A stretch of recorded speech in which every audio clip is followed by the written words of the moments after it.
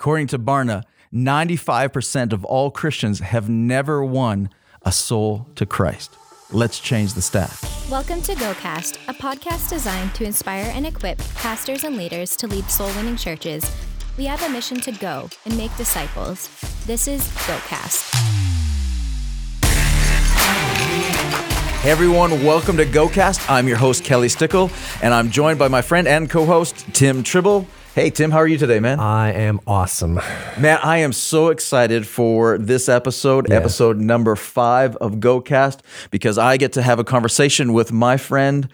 He's been a friend for a long time, Pastor Leon Fontaine. Mm-hmm. He's been probably one of the more insightful, impactful people in my life and ministry career. I've had the opportunity of calling him my mentor and sitting down with him on many occasions, having one-on-one conversations and just kind of pulling on him. He's the lead pastor of Springs Church, which is one of Canada's largest churches. He's also the CEO of the Miracle Channel. He is a brilliant leader. He's an amazing speaker. He travels all over the world and speaks at some of the world's largest conferences. So I'm excited to share this conversation with all of you and the impact that he's had on me. You guys are going to see that in a minute. But let me ask you a question before we get to the conversation. All right. I remember 7 years ago, you guys came, you and your wife and family came and visited our church on one weekend. And next thing I know, you were moving here with no promised job. Nothing was all lined up. You just really felt called. So talk to me about what was it that attracted you to move to Lethbridge and to be a part of this church? Yeah, absolutely. I mean, we grew up in more on the coastal area of Canada, and in that area, we were attending a church that was very it was family to us because I grew up in it, and it was very Holy Spirit driven, and in that sense, it was very it was great to be a part of. And then when we ended up coming out to Lethbridge, we were invited down because we were in a conference in Edmonton. We ended up coming to Lethbridge and experienced the service there. And what happened in that service was 92 people randomly stood up and got baptized. And my wife and I just completely bawled. And I don't know what it was, but it was just something that felt very real. It felt like something that wasn't forced. It just felt like home to us. And so, on our way home, we automatically decided it's like, wow, we are driving in the wrong direction. We need to somehow figure out a way to get back here. And for me, after looking at it back now, I think it was that paradigm between being Holy Spirit driven and then trying to reach lost at the same time. And where is that balance? And how do you find a structured way to do it? Wow. And that's interesting because I remember years ago, I was at a conference and I heard Pastor Leon speaking for the very first time. And something was so unique about his presentation. He was full on Holy Spirit. He moved in miracles. I saw more healings in that service than any other service I've ever been a part of still to this day. And yet at the same time, a bunch of lost got saved and he ministered in such a way. And I was like, I need to know more about that, which is why I pursued him in the first place as a mentor. And a lot of what we do as a church has actually been modeled after what he does. And he modeled this church before it was branded in any way. But Jack Whitesell, the late Jack Whitesell, who was a mentor to me and to Pastor Leon, termed his style of church, Springs Church, as Spirit Contemporary, which typically just simply means it's full on Holy Spirit, but it's a presentation in a contemporary way. And so we're going to unpack that. Pastor Leon's going to unpack that, how to do that. But I love in this conversation, it's amazing in this conversation how he really digs into not just what to do, but the why of doing it. And he's not just talking about some of the practical applications. He really dives deep in this conversation into the heart. And he makes a statement, I love it. He says, you got to be before you do. And I think this is going to be really, really powerful interview, and it's going to impact many of you. So let's go right now, without further ado, to my conversation with my friend, Pastor Leon Fontaine of Springs Church, Winnipeg.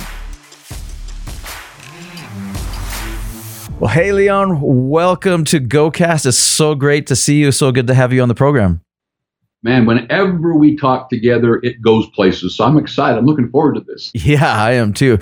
Man, all right. For our listeners' sake, tell us a little bit about yourself and how you got started in ministry. You grew up as a PK, of course, but and your dad was an amazing pastor and minister. But man, tell us a little bit about your journey, because it took a little unusual turn here and there. Yeah.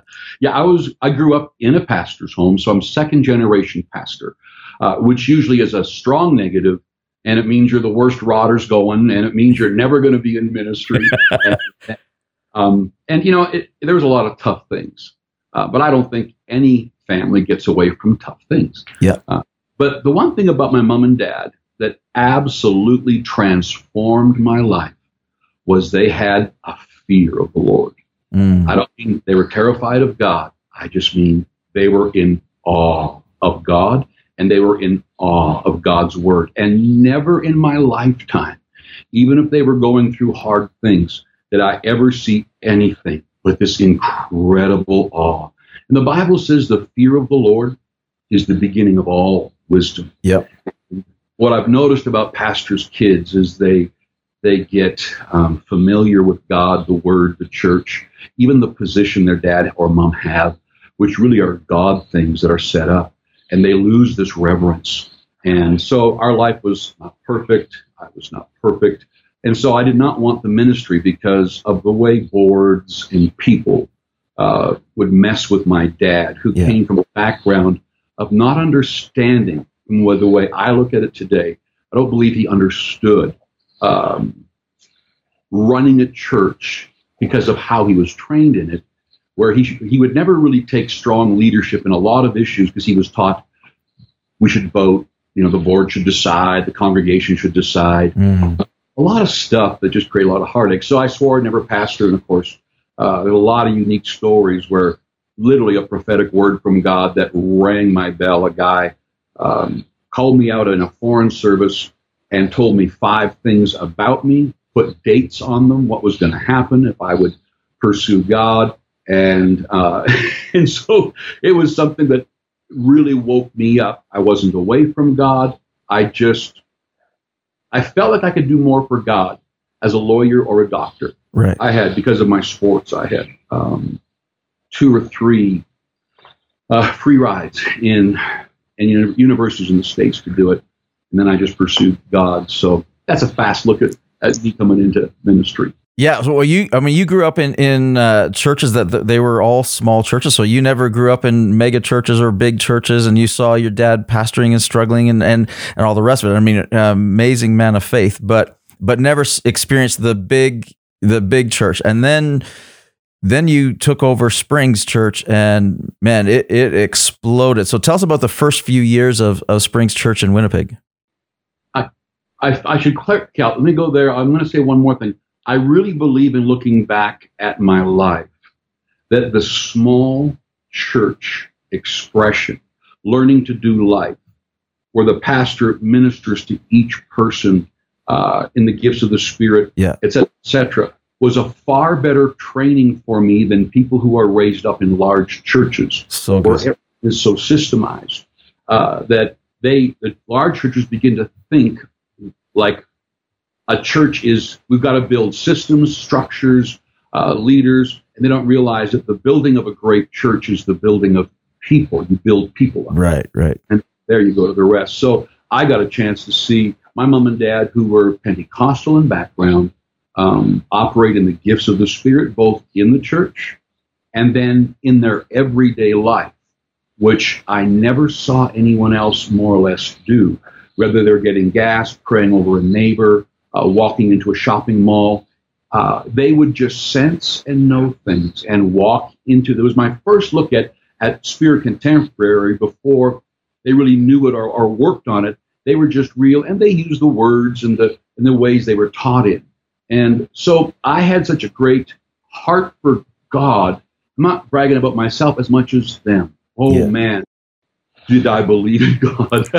Was I in awe of God? You know what I mean? Yeah. Kids joking around about speaking in tongues or ever calling a pastor down.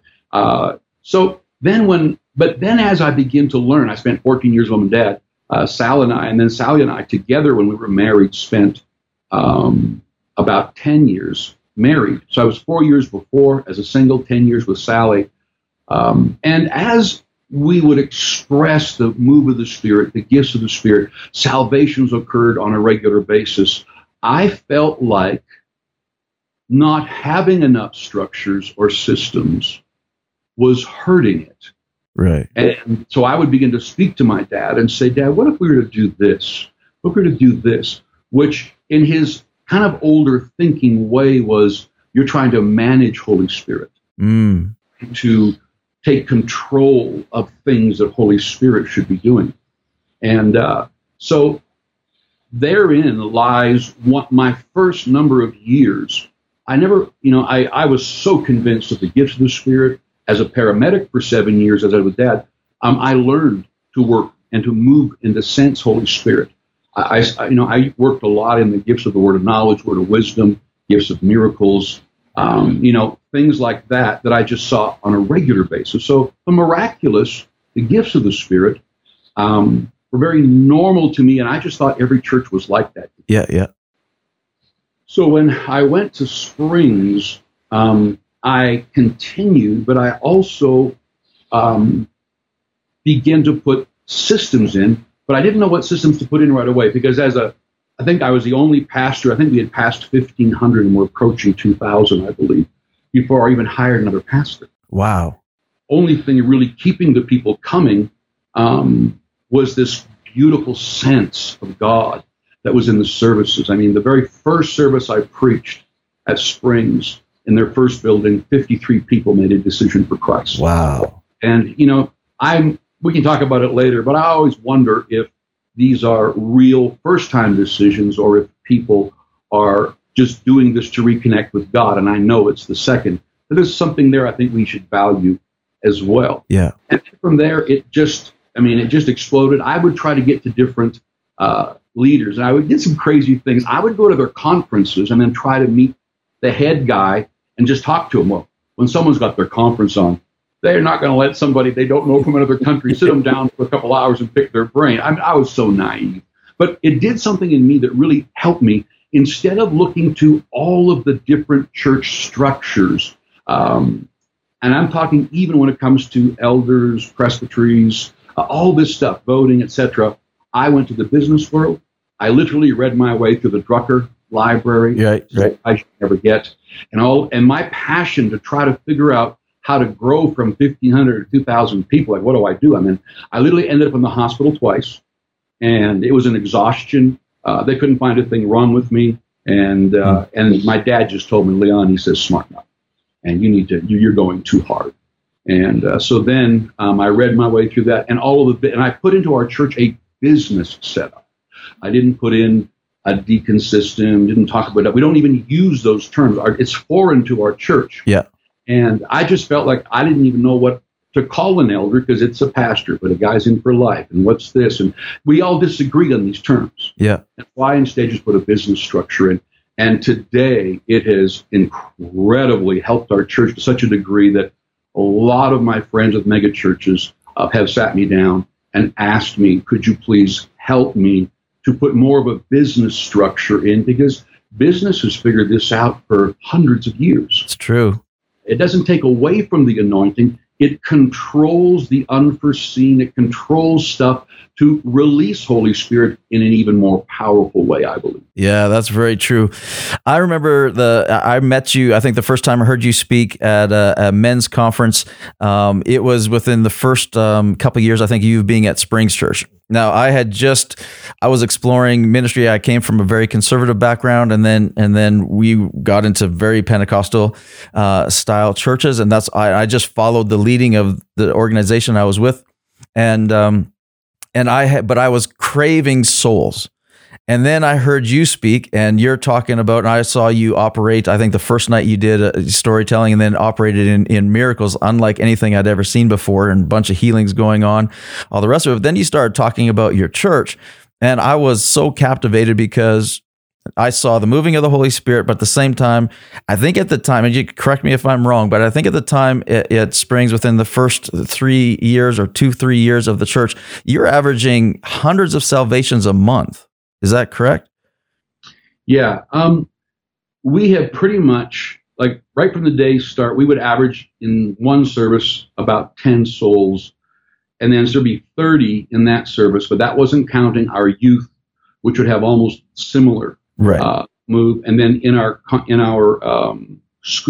kids classes, there are so many people coming that they were giving their lives to Christ. So yeah, in a given month, it would really depend upon the things we were doing, because then we would do once a month, we would do a special outreach as to whatever holiday it was. So whatever holiday is that month, moms, dads, lovers, grandparents, Irish, Christian, like whatever holiday it was, we would invite everybody out and have a stunning amount of salvations, and then try to follow those up. So in our services, I could say pretty much from day one till even today, we would always, so let's say 10, 20, 30 would be just an average. So times 4 is 120 just in the one location. Right. Was 120, and that's really conservative. Probably double that if you add everything else in there. But we weren't really tracking those ones. So yeah, and that I mean, I was amazed, and I'm still amazed. I mean, it's amazing, amazing to see. But that explosive growth. I mean, I think the first time I saw you spoke twice in a row at that men's conference. One year you were there, and I think the church at that time was 2,000, just over 2,000. Man, you came back the next year and it was like 4,000, and I'm going, wait a second. I was like, okay, he's got my attention, and it was amazing. And the explosive growth in Winnipeg, I mean, it got nationwide attention, but it also got worldwide attention, and many began studying what you're doing and your methodology. And you had a mentor, the late Jack Whitesell, who I mentored me as well, and he was amazing. But he described and he gave a definition to your methodology, if we call it that, and he called it spirit contemporary. So explain to us what spirit contemporary means.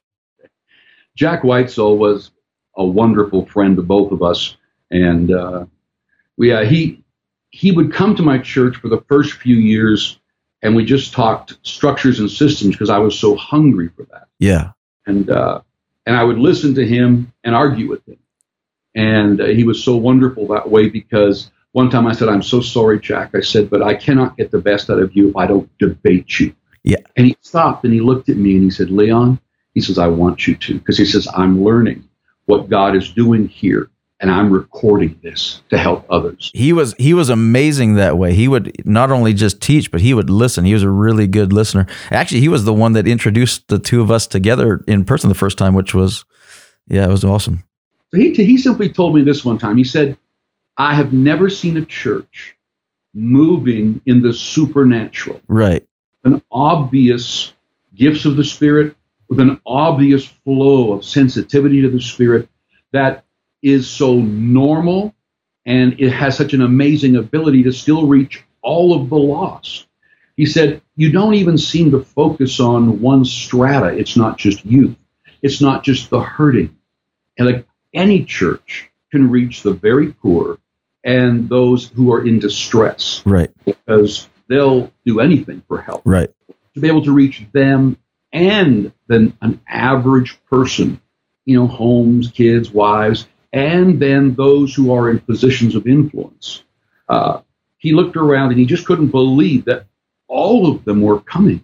Yeah. And they all seemed to enjoy it. And that's when he said, "I have got to teach this wherever I go." And even at his funeral, they asked me to do his funeral. I met these pastors who came from all over the world. And they said that he had helped grow, I think it was over 4,000 churches in all these different countries. And everyone that I met told me, he talked about spirit contemporary, why it's needed in the church. He said to me that, "I really believe that this is something that has to sweep the world." And as we talked about redeeming churches, and that there are churches everywhere, but they need to be redeemed. They need to be brought back to soul winning and then discipling in the right way. So, I mean, one of the things I told him, and he began to think and not disagree. We got to plant churches, plant churches, plant churches, plant churches. And I said, in my experience of working, and this is later on in the years when he was, the church was well established, and I'd traveled around the world and taught and listened and worked. And I said, I wish half the churches in most cities would quit.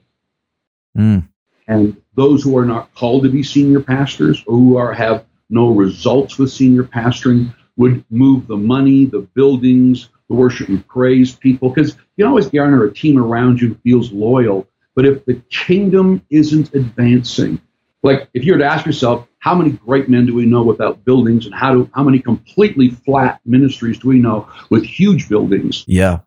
And huge followings, the kingdom is not advancing. So a church is called to reach Jerusalem, surrounding areas in the world. So anyway, I know we got off on that. Spiritually alive, open to all the things Holy Spirit has for us. Yeah. But then when Holy Spirit flows through us, like when I was at the thing that you first saw me, if I just sensed Holy Spirit speaking to me about someone, it was done in such a relaxed way that he taught me that I didn't need to ramp up emotion to get the supernatural. Yeah. And that if I did ramp up emotion on purpose, that it would short circuit all the best things he wanted to do. Because people are so struggling that if you can get them to worship and praise, and you can jump, shout, and scream and really put on a show, it seems to transfix people, and it seems to help them with all the hurts and the heartaches. And so you have these stunning times of refreshing, they call it. But I had noticed already that there wasn't any long-term benefit other than needing to come back again and do this again every couple of weeks. And I really wanted a disciplined follower of Jesus Christ who they were moving in the things of the Spirit, sensed Holy Spirit, and his life within them, bringing life to their lives. So I had a bit of a different outlook. Everyone wanted to do bigger and better moves of the Holy Spirit in services.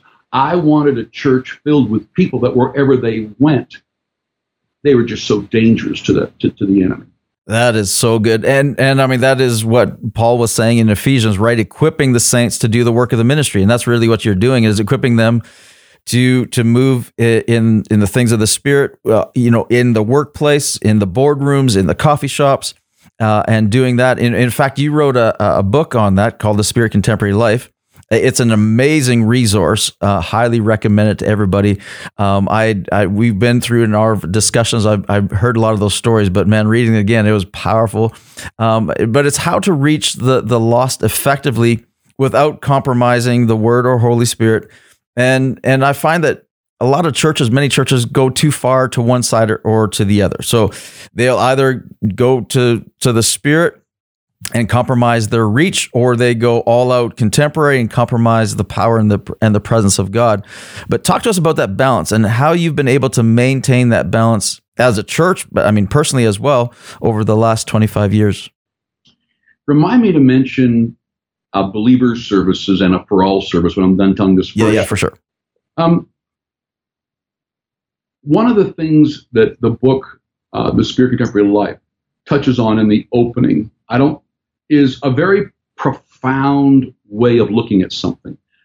I was raised where we would bring in special guest speakers, and they didn't want to be touching people. They wanted to be protected in the office. They wanted to protect the anointing. Yeah. When we walked them in, they didn't want anyone to talk to them. Often, if someone was chewing gum, it was destroying the anointing. Moved around, it was destroying the anointing. If they didn't have exactly the right song, it was destroying the anointing. And so they would in service say, spit that gum out, ma'am, sit down. I don't want you walking around. God's at work right now. And it sounded right. And so I had this real sense of, let's create a service where everything is controlled. People don't talk, squawk, chew, change a baby's bum, all this stuff.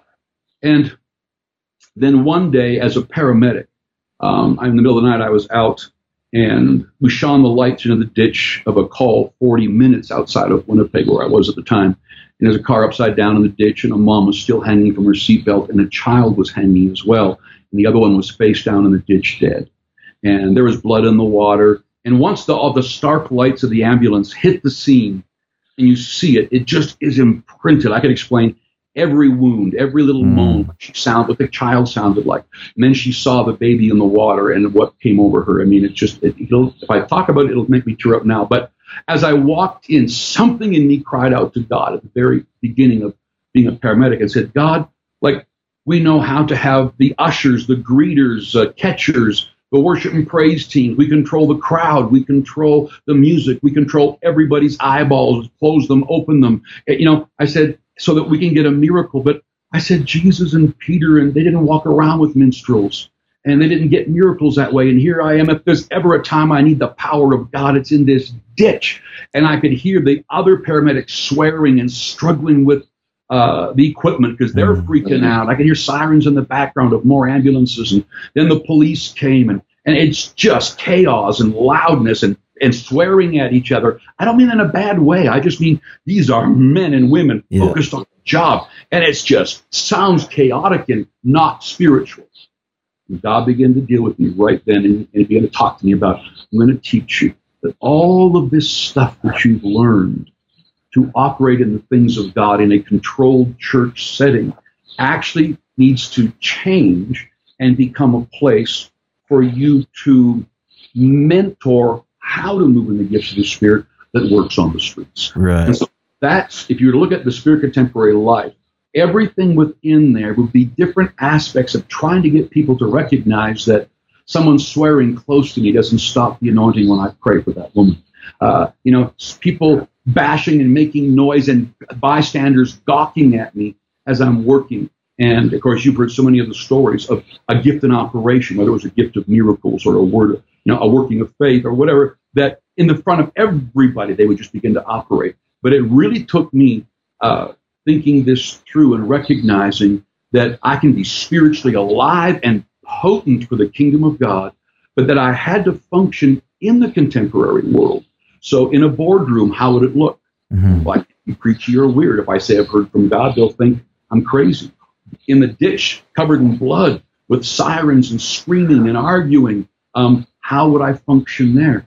Holy Spirit began to talk to me about this, the manifestation of the gifts, so that, and how that they were under my control. The gift would still flow, whether it was healing, whether it was a direction to don't take that man out of a broken vehicle that way. Whatever the gift was that he wanted, that I was in control. I could, because it was coming through me, the last manifestation of how it came out, I was up to me. I could twang, I could add Elizabethan English, I could shout it, scream it, sing it. I could just be quiet and let it unfold. It almost didn't really matter in most cases. So I just developed an ability to work amongst businessmen where no one knew but me and them, and in the ORs and the emergency wards. And so then I began to teach people how to use it that way. So to me, that's a crucial issue for the church moving forward. That is so good. And I mean, Jesus got into the trenches and his ministry got inconvenient and messy, and he went into messy places, and there was a lot of chaos going around at a lot of the times where he was doing some of his greatest miracles as well. So I think that is so powerful. That's so good. So talk to us about, I mean, in training your church to live Spirit Contemporary lives and also doing services. I mean, your services on a Sunday, you're seeing hundreds of salvations a month coming in. So, I mean, you're obviously reaching the lost, but you do believer services as well. And that's just further training your people as well. So talk to us about the believer service and the purpose of that and what your thought is there. Yeah, that was a really important piece for me. Like, I learned from watching many of the great men and women of God that they would do a for all service. Right. And they would focus on guests. That would be a Sunday morning in many cases. Then Sunday night or Wednesday night, they would call it a believers service, and they would encourage only believers to come. And we had done that. My dad and I had done that. And I began to do that. And one day I began to recognize that this was going against the very thing God was dealing with me on. That why would I be embarrassed about anything that we're doing in the service? Because these people don't get a choir, they don't get catchers, ushers, greeters, or someone controlling the crowd. They have to go out into the crowds, the workplace, and make it function. So I immediately, I kind of thought this thing through, and I changed it so that now one of our greatest outreaches to new people is something we call worship and miracles. Right. And what I did was every 6 weeks or so, we do one of these in Calgary, one in Calgary, then one in Winnipeg. And they have become these incredible services. And we do the things I had mentioned, where we'll worship God for a while. Yeah. You know, where we will spend time in the Word. And I'm not opposed to those things, because we know that we are the temple of the Lord, but Corinthians also says that we corporately are the temple. And so as we worship and as we come together in unity, there is something pretty spectacular that happens. But I would then teach and talk in a way that anybody from the world would understand it. Okay, yeah. Wow. And I would say it in a way, so we use a lot of terminology, like the word anointing is only twice in the whole New Testament. So we use an Old Testament term for something that actually is another teaching, but it's not really correct today. Right. We all who are believers have the anointed one, Jesus, in us, which nobody in the Old Testament had. They had the anointing upon them. So things like that. So when I would minister with people, even if they wanted to, I'll give you an example. This is a really out there example. A businessman who read my business column in Calgary wanted to talk to me, and so we got together for lunch. Very influential, nice man. You could see anyway. We sit down. He goes, "Before we start, Leon, can I ask you a personal question?" I said, "I'll try." He goes, "Do you speak in tongues?" Yeah. Now I knew right away that he had been turned off by somebody who was not contemporary in their spirituality. Right. And so I looked at him, and Jesus never answered a question according to the question. He always answered the question according to the heart of the person. So I looked at him, I said, "No, not the way that you have seen." And he kind of sighed, went, I said, "But do you know how Tibetan monks can lower blood pressure and heart rates lower than anything, and it's proven that they've seen? They can sit in a cold stream where they shouldn't be able to maintain body temperature, and they'll maintain body temperature and even dry their clothes." "Yes."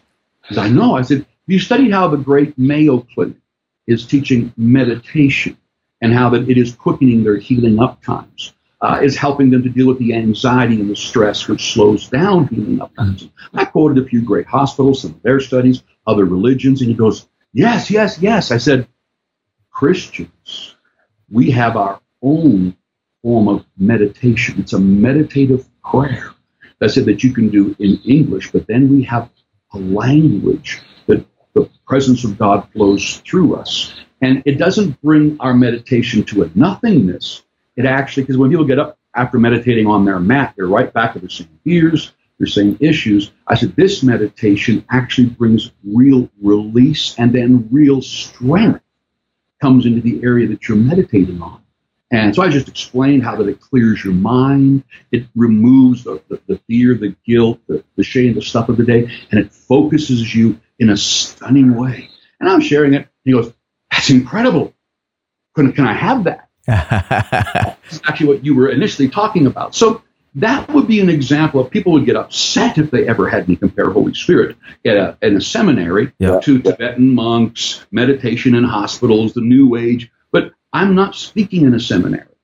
I'm speaking to a man who's lost and want answers. Contemporary is the ability to communicate to that person how they need to hear it and the situation they're in, being sensitive to them.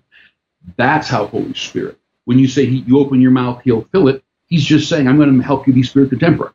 Yeah, that's so good. I mean, just in that example alone, just in that story, you can hear spirit contemporary in that. I mean, you were led by Holy Spirit to sense the angle at which he was coming at that question from, and being very sensitive to that, you're able to be contemporary in your explanation. And you got him to the place just in using contemporary language to where he was asking for the infilling of the Holy Spirit. Which is, I mean, that's amazing. God's working in him. You're using contemporary language, which is awesome. I believe Jesus, I'll interject one thing. I believe Jesus was incredibly spirit contemporary. Yes, he was.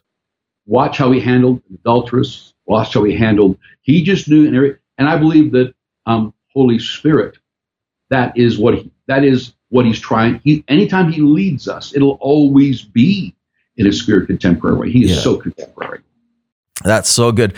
Now we have pastors from all backgrounds and leaders from all backgrounds, Christians from all backgrounds that are listening to this podcast some are coming from, the very conservative, traditional background, and they're saying, okay, I want to move in more Holy Spirit. I just don't want it to get weird.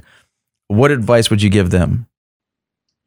Well, there's been a traditional fight that has taken place because I now speak around the world in denominations and leaders who praying in other tongues, praying in the Spirit in other languages is not encouraged, talked about, or done or practiced. Right. And then I'm also in the traditions or in the denominations where a complete history of it is in there. So on the one side, of the real Spirit, it's always like, you must speak in tongues. You must. And then they have all this doctrine tied to it. Like some even believe you're not born again if you don't.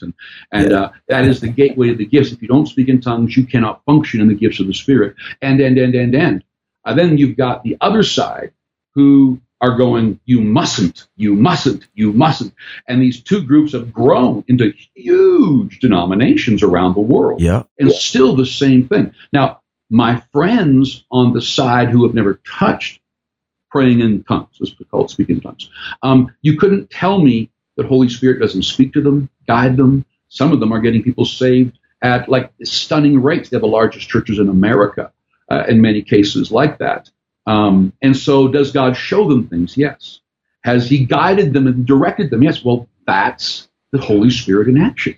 So don't tell me. So Holy Spirit's within them. So there's a whole bunch of doctrinal stuff out there that I don't want to dive into because some of the best minds on the planet, the theologians who speak, Hebrew and Greek on this side argue with the theologians. And I have just found this after 40 years of preaching that my friends who have backed away from any kind of flow of Holy Spirit that they don't really rigidly understand struggle more in their emotional life than my friends on the other side who don't just pray in the Spirit, but have a love for the Word as well. Right. Because on both sides is a mess in ministry, lots of it.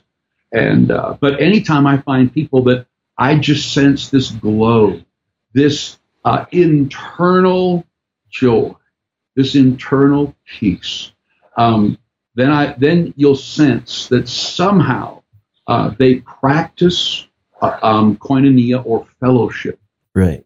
with Holy Spirit and in the Word. And to my amazement, because of the way I was raised, many of the men that I have met who don't really say they practice speaking in tongues, but have a meditative life in the Word and a relationship with Holy Spirit, function way better than the Pentecostals. And I know I'm muddying the waters, but this is really good. And because on the Pentecostal, I don't mean the denomination, but on the charismatic Pentecostal side, we've gotten so excited about external manifestations of Holy Spirit. Yeah. So a miracle, a healing, a word of knowledge, a word of wisdom. And I believe, and in my case it was, so they just poke at me, that I was so excited about changing people that I had forgotten that when it says Holy Spirit will lead me into all truth and show me things to come, that it was always external. And a number of years ago, I went through a profound change within me personally. And I began to recognize that there's a deeper level of believing called the heart. And it's as a man thinks in his heart, not his head, is how he lives. Right. I began to recognize the boundaries in my life, the things I could do, couldn't do, struggled with, exact, were not coming from the devil. He's been a defeated foe. He has that advantage of anything that you do, but he has no authority and no real power other than deception. And it wasn't God holding me back. But the biggest battle that I was fighting was the gap between my true self and my perceived self. Wow. And so I began to do the work of meditating in the Word, a meditative process to absorb and connect with God's Word and asking the Holy Spirit to help me to establish my heart in grace, the verse says. And as I begin to identify with, for example, rather than trying to become healed, I was the healed. It was my identity. Yeah. Already an heir of it. When it comes to prosperity, when it comes to growing a church, it wasn't something that I was pursuing. It came out of a sense of identity. That's who I am. That's who I've been created to be. I'm an overcomer. I'm born of God. I walk in faith. I have His Word. Holy Spirit is my helper. And so that was phenomenal for me. And that's where many of my Pentecostal friends would continue to try to create services or stories of external miracles. And I could see them as well beginning to struggle in their relationships, their time with God. Because if I spend time with God and I connect in this meditative prayer, what that would look like to me. I know we're taking a little bit of time, but no, it's good. It's really good. Yeah. What this would mean to me would be today, as I did my devotions, and I'm actually, I don't know if devotions is a good word. I'm probably pretty much all day, all the time, just connected to His presence. Yeah. I could explain that, but as I would meditate on a verse, let's say I meditate on the verse, I can do all things through Christ who strengthens me. Now, if you confess just the verse about a situation in your life and you don't go into a meditative form of prayer, you are going to increase your doubt. Because the confession is coming because you don't possess anything and you're trying to possess it through confessing it. Ooh, that's powerful. But what I found was there's 2 steps to confession. That to confess God's Word is a part of meditative prayer. Right. So it would look like this. If all of a sudden I'm believing God for a campus, or let's get a normal person who wants to speak in front of children, but they're so afraid of public speaking. But they know God's called them, but they're sweating and they're almost passing out. And so they take the verse every day, I can do all things through Christ who strengthens me. I can do all things through Christ who strengthens me. But it never gets deeper than their mind. How do you know it hasn't? First of all, it becomes kind of vain repetition. But in meditative prayer, if I was that person, I would go, Father, I can do all things through Christ who strengthens me. Therefore, I can speak in front of children and teach them the Word. And as I teach them the Word, it is your strength flowing through me. As I personalize the promise, Holy Spirit is leading me into the truth until the reasoning part of my brain ends up in the picturing part of my heart. Now I'm no longer looking at the things that are seen, which is a fearful person who cannot public speak. But Holy Spirit begins to show me things to come. I begin to see myself speaking in front of children and them giving their lives to Jesus, and little lives being impacted and touched by the presence of God. This is who I am. I am seeing who I am in Christ. I am an overcomer. I'm a public speaker. I'm a teacher of God's Word to kids. And this verse has changed from vain repetition to powerfully impacting me. And every day as I meditate that way, muttering that verse, Holy Spirit would bring me to other verses and things. But it would always impact my identity at the heart level, because your heart is the seat of your identity. This is where profound change begin to come. So that is so good. I do speak in tongues. Yes, it's my prayer language. And if people ask me, do I feel they should? Yes, I believe they should. Do I believe all the doctrines that have been used to bash people? No, I know beautiful people, incredible people that have such a relationship with Holy Spirit and His Word. And the real marker is this: the kingdom of God is not meat and drink, which is external things. Food and drink is external, but it's righteousness, peace, and joy in the Holy Spirit. And so I sense that very quickly. I'm not impressed by external manifestations, because anyone that has learned to operate in the gifts of the Spirit but has never found their true identity at the heart level will never make it through life or ministry. They'll crash and burn somewhere. Wow. That is powerful stuff. It's amazing as you're just going through that, that meditating on that verse. I think that comes to mind is, God did that with Abraham before he ever allowed him to become the father of many nations. Before Isaac was ever born, he's like, come outside, let's take a look at the stars. And he had him put that picture and meditate on this first. And he kept on dropping that revelation to change his identity first before he ever became what God had called him to become. So that is awesome.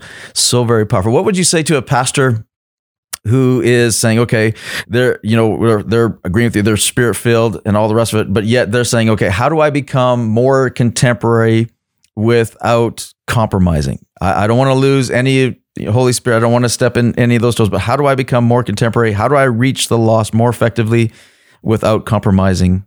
Are you talking about from the charismatic side? Yes, that's from the charismatic side, yeah. My dad and I, when we pastored together, and then my mom, of course, and Sally, very involved. But my dad and I were more of a pulpit preaching. In every service, we would operate in gifts of healings and miracles in the services. We could never get a church past at its greatest, maybe 300. Right. And yet the miracles that took place in that church, people would come from all over the province, especially from Winnipeg, and they would hear about things and come in from other cities and provinces, and would receive very unique miracles. And so people say, well, where there are miracles, the church will grow. And I found that wasn't true. And so Jack Weitzel and I one day got to talking about this term called byproductionalism. And so that if I love people, a byproduct will be they'll give and we'll have the budget that we need. If I teach the word of God, people will respond. And we found out that we always think something's a byproduct of something. Right. We found that everything that we desired in our church should be specifically gone after individually. So that if you think you teach the word, that it's going to cause people to give. Well, in a sense, yes, because you're bringing in faith. But at the same time, you will need to address giving. You'll need to be an example of giving. You'll need to make it something special and et cetera, et cetera. Yeah. So now those who want greater things in their church, what do you mean by that? If you want Holy Spirit to do more in your service, let's say, he's thinking so that we're preaching away and all of a sudden, oh, the Lord just told me that the man in the wheelchair is going to walk out of the wheelchair right now. We, again, think it is external miracles. Right. I just ask him a question. If once you understand the teaching of the heart, and all of us teach on heart, but I actually don't mean the traditional teaching.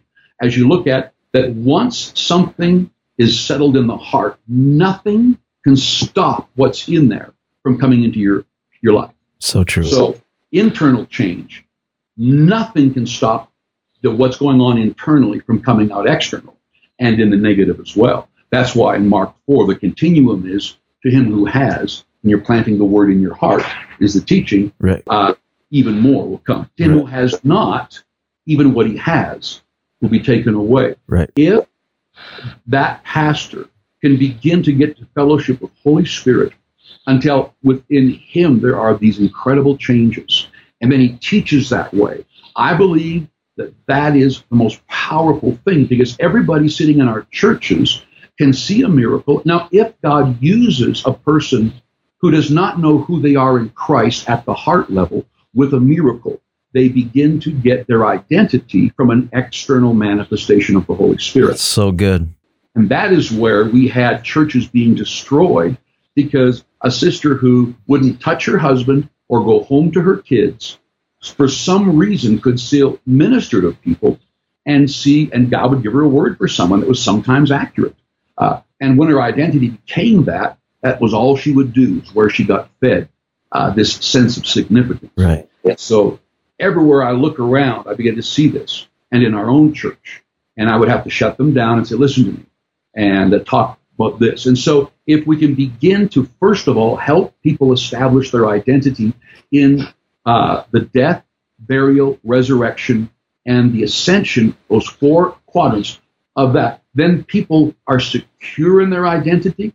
Only then can they clearly hear on a regular basis and operate in the gifts in a way that will continue to build the church, not just them. That's so good. Pentecostal, charismatic person who has seen miracles. If they know you, they can call you, but I've seen God raise 4 people from the dead. Yeah. And I've seen him, I could share miracle after miracle after miracle after miracle. And so miracles are on a regular basis where we are. But that's not what built the church. That's what get people's attention. They come because of what you do, but they stay because of who you are. That's so good. They're all struggling. So in every person's life, I would say, when you teach on Holy Spirit, we would always teach on the baptism of the Spirit, speaking other tongues, and then going into miracles. Always would seem to be the only thing we would do. Yeah. Such immature people. Yeah. And so now I'm recognizing that to have a stunning life, the Holy Spirit is not going to lead you into truth as to what disease it is, how to pray for that person externally, which person to marry, which business to have. He does all that. But that's not what he's talking about. He's talking about leading us into all truth in our identity in Christ. And as we begin to see that those four quadrants, that these things are established, it builds your identity in Christ so incredibly strong. Yeah. All the success that you have doesn't change you, and you hear him beautifully and wonderfully. And if you lay that as a foundation, and then what will happen is you'll just find that grace begins to flow in your life, and they just start to happen easily and effortlessly, rather than the great big performance you'd have to put on to get the smallest miracle. That is so good. That is awesome. And just for our listeners, just to make sure that they caught this, because this really stood out to me in what you said there. But if we, it's what we focus on, and if we focus on the life, the death, the resurrection, and the ascension of Jesus, that as the central message, and then flow out of the relationship with, and build on that foundation, flow out of the relationship with the Holy Spirit there. As you were saying that, man, that is verbatim Peter's message in Acts chapter 2 and in Acts chapter 4. Like, I mean, that's his message continually. And that's what the early church did. Now, we always, the charismatics, use that, the book of Acts to talk about the expressions of the Holy Spirit, but we don't always focus on the foundation of what that was built on, which was the message that Peter was preaching, the life, the death, the resurrection and ascension of Jesus. So that is so powerful, man. This has been amazing. We could talk for hours. I know we do that. And this has been so good. Thank you so much for coming on the program. Is there anything that I haven't asked yet that you wanted to get to, or that I didn't get to? I think for those who are listening to this right now, whatever you want in your church as a leader, whatever you want in your department as, or your etc., you have to be the change. Yeah, it's good. If you'd like a soul-winning church, which program should you use? They all work. Yep. What the issue is, that what's in the pulpit you'll have in the pew within a couple of years, if you're the actual leader. If you're not, and even though you're the senior pastor, someone else really is the established leader because they're the influencer, then that will be in the church. And so I tell guys who want to know all of our systems, I tell them, I share Jesus with people every day of the church, wherever I go. And I'll pray with them, and I'll share Jesus with them. And so this is so in my DNA that it is the culture of our church, because it's my personal culture. So those are heart changing. This is a really simple thought, but whatever change you want as a senior pastor in your ministry, as a youth pastor in the youth, be that change and practice it. And then the stories that you can share for real as you share the message has a profound effect on the change you're trying to bring. Get it in your heart first. Well said. That is brilliant. That is awesome. I hope that resonates with everybody like it resonated with me. Man, thank you so much, Leon, for sharing your wisdom and your insight. Where can our listeners connect with you online? Because I'm sure there's lots of guys who want to follow you, listen to you, connect with you. Where can they connect with you? We put every one of our Sunday services, our Sunday afternoon around 11:30. What time is it, Jeremy, for 10:45? What time? Calgary? 11, sorry, your YouTube, 11 o'clock. It's around 11 o'clock Central Time. Yeah. That they can join a service, the preaching part of it. Awesome. And every service will be on there. A lot of times I do 3-part series in one day, so you're only getting one of them. And you just contact us. We'll get you the rest if you want. But and then on Facebook, we put a ton of stuff on Facebook. Instagram and Twitter are kind of cool to kind of watch where I'm going, what I'm doing. And you'll see a lot of the family dynamics, which as I travel the world, I can count on one hand the marriages or the families that I would want of any senior pastor on the planet. Wow.